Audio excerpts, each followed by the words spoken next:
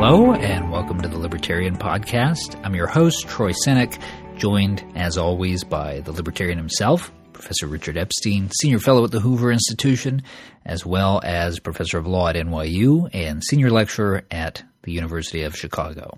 Today, the future of the Paris Agreement. And Richard, on the very day that you and I are recording this, we are hearing stirrings in the press, not yet confirmed, but a lot of rumors that the Trump administration may be withdrawing the United States from the Paris Accord on climate change entered into by the Obama administration towards the end of President Obama's tenure. This, of course, is a hotly contested issue and exposes a lot of the deeper disagreements around climate change.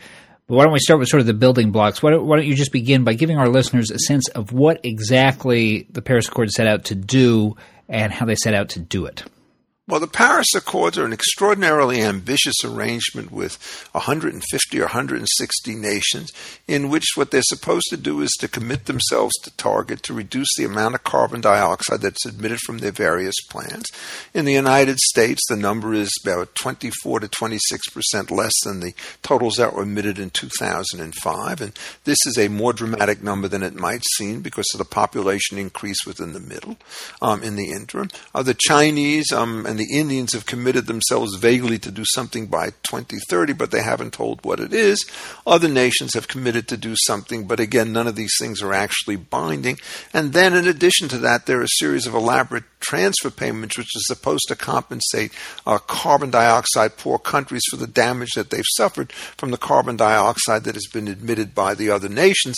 It's a kind of a complicated calculation because that carbon dioxide has to be first proven to be harmful, and then to the extent that we produce goods efficiently that are sold to people elsewhere who don't have to produce it themselves, there's always the question as to whether or not the carbon load under the agreement should be transferred from the United States or other developed nations to the nations who received the thing. And, many people are very, very upset about this. I put myself in this particular situation because they think that the unilateral nature of the commitments are extremely large on the United States in the short run and will have major dislocations on the way in which production is worked. And there's also a growing, I think, sense that the fear that one has about short-term dislocations from carbon dioxide production are overwrought.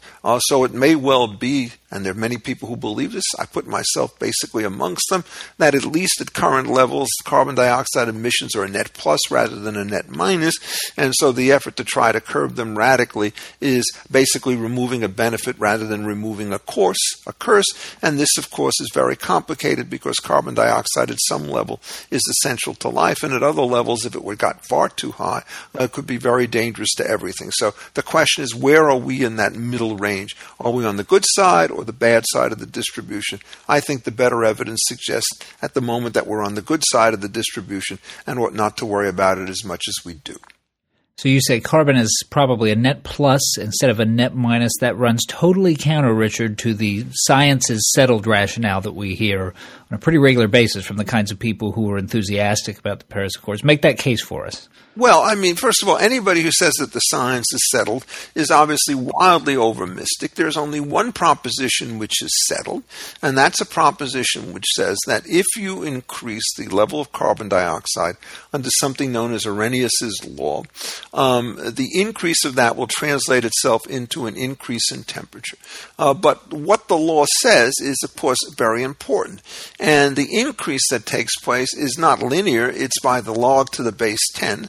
So that essentially if you go from 1 to 10, it's like going from 1 to 2 or 0 to 1. So it's a much smaller increase on the log scale than it is on the actual scale.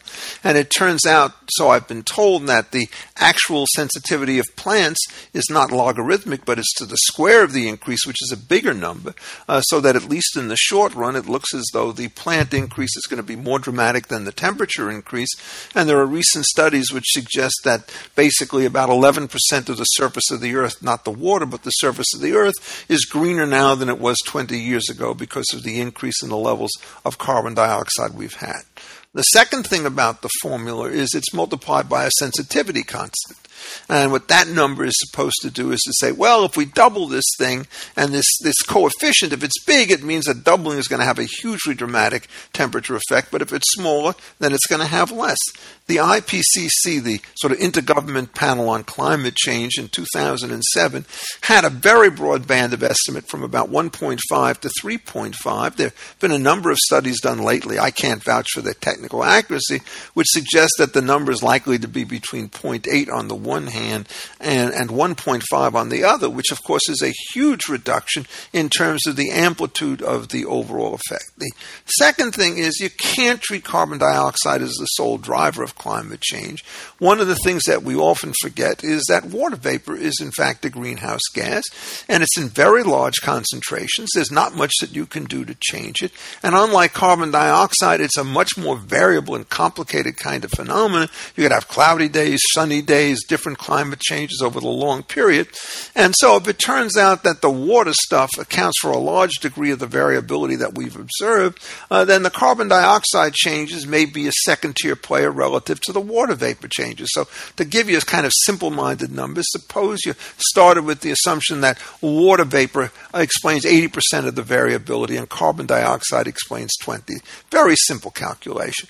Well, if you manage to reduce the carbon dioxide stuff by 10%, what you've done is you've taken the total figure and reduced it only by 2%, because the water vapor part is much more important, and going from 20 to 18 on the temperature scale is not going to be very large. And indeed, some people have run estimates, I can't vouch for them, which suggest that if all the Paris Accords were put into place, the temperature increase would be something under 0.2 of a degree centigrade. And if that's the number, then you're spending billions and trillions of dollars in order to make a change in temperature, which is within the error bar. That is, when you actually try to measure what the temperature on the Earth is, this is not an easy thing to do.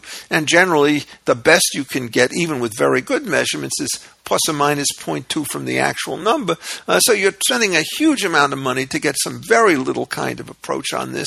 It's interesting when you read the blogs. Most of the people who are on the anti-side, as I am, they give you charts and tables and numbers and so forth. And the other side is mainly sort of, well, like the New York Times, the world's most irresponsible reporter on this issue. Everybody knows that climate change is going to flood Manhattan. It's going to create huge adverse events of one kind or another. It's going to lead to sweltering temperatures. No information whatsoever as to explain why that is true. Historically, we know that it is not true. In the last 100 years, major adverse events have been tilting slightly downward. The largest hurricane, if one cares about this, is still the Galveston hurricane of 1900. There was a recent study that was published by Richard Lindzen, who's a famous climatologist at MIT. And if you go over the so-called Holocene period, which is about 11,000 years, what you do is you see carbon dioxide levels rising pretty consistently over this period and temperatures falling over the same period of time, which suggests that the water vapor or sunspots or something else is a much more powerful variable. So I've looked at this stuff long enough. I can't validate the calculations and so forth, but I've seen nothing on the other side that matches the power and the precision and the amplitude of data that you see saying that the carbon dioxide scare seems to be overrated. So as an intellectual exercise then, Richard, let's just, for the sake of conversation, defer to the notion, the New York Times notion, or maybe a less overstated version of the New York Times notion. But we've got a genuine challenge that's posed by human-driven climate change from carbon. The rhetoric tends to conflate the consensus about what's going on with a consensus about how to respond. In other words, the implication is if you accept that carbon-driven climate change is a problem, then you must also, almost by necessity, accept the need for things like the Paris Agreement or renewable energy mandates or cap-and-trade program, et cetera, et cetera. Even if you accept the scientific predicate of that argument, do those policy prescriptions naturally follow? Well, it's very difficult to figure out exactly what you do. There are so many particular sources of carbon dioxide. People, I think, emit about 2 pounds a day of the stuff. So if the population increases, if animal life increases, you're actually going to get some kind of an increase. The ability to put the tax on people is extremely difficult to do because people will shift off store.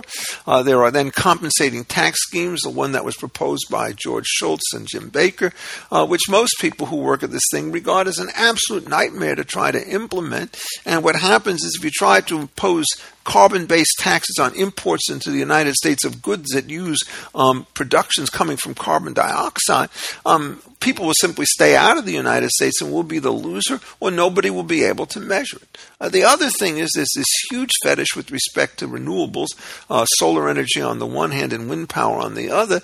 Right now, combined, they produce less than 1% of the total energy. And in fact, the effort to cap the coal on the one hand and the fracking on the other hand has increased the use of renewables, mainly wood, which of course is an extremely toxic form of stuff to produce. I looked at the figures on Germany. They're really utterly astounding. They've shut down their nuclear plant, which is old and obsolete. They're not in favor of fracking, so they burn dirty coal. And in fact, they burn 171 metric tons or millitons of this stuff and only 4 tons of the clean stuff. So it's a ratio of about 97 to 1. So they've increased the total amount of filth. The important thing to do is to recognize that this solar and wind technology isn't coming on for a very, very long period of time, because you cannot store wind or sunlight in a bottle, whereas a lump of coal can heat you for a very long time. So it's absolutely imperative to burn the right kind of coal and the right kind of plants to improve the fracking and so forth. Nuclear, I think, is pretty much off the table today. The old plants cannot be safely used, and the cost of fracking has gone way the world down relative to what it's been, even more rapidly than the cost of producing solar energy. But the myth that, having these huge numbers of paddles on the ground and these windmills in the air has no adverse environmental effects is simply blinking at reality. You have to make these things, you have to maintain them, you have to ship them here, there, and the other place. And so I think that all of the efforts to shift the technology basis is going to be a failure. And even if you could shift it, which you cannot, since these are highly unstable techniques, the moment you get above, say, 30%, and you're going to try to run the rest of the system on these kinds of sources, you're going to have brownouts as a daily matter, which is going to produce all sorts of other kinds of reactions that are going to be a disaster. So what you really have to do is to essentially encourage the improvement in existing technologies. This is being done at an incredibly rapid rate by private capital, and to avoid the kind of foolish experiments that Ms. Merkel is doing in Germany, where by shutting down her nuclear plants and burning dirty coal, she has increased the cost of energy in that country to its where, quote unquote, a luxury good, and has managed to filthy up the environment, not only with carbon dioxide, which I don't much care about, but with all sorts of other real producing, nitrous oxide, sulfur dioxide, lots of other stuff, which in fact can kill people. So I think, in effect, that what you really have to do is to calm down and concentrate on technical improvements with existing sources. These are going to produce immediate benefits today. Anything you try to do with respect to solar, if you cut out the subsidies, is going to have a trivial effect at a remote point in time, and it's just a waste of money because you have to discount very negligible future benefits to their current value, where the effective number is about 0.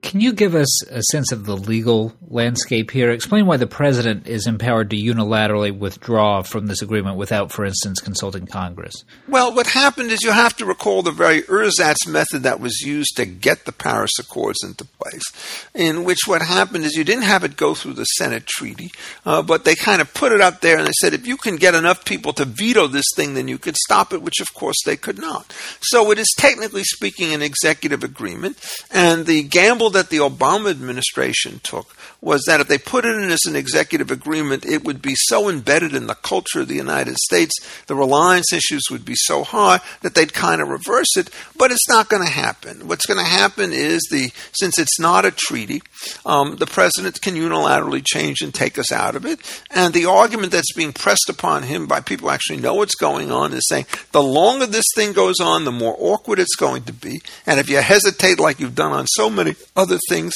it could well be that when you turn out to leave office and a Democrat comes back in, they'll reaffirm the Paris Accords.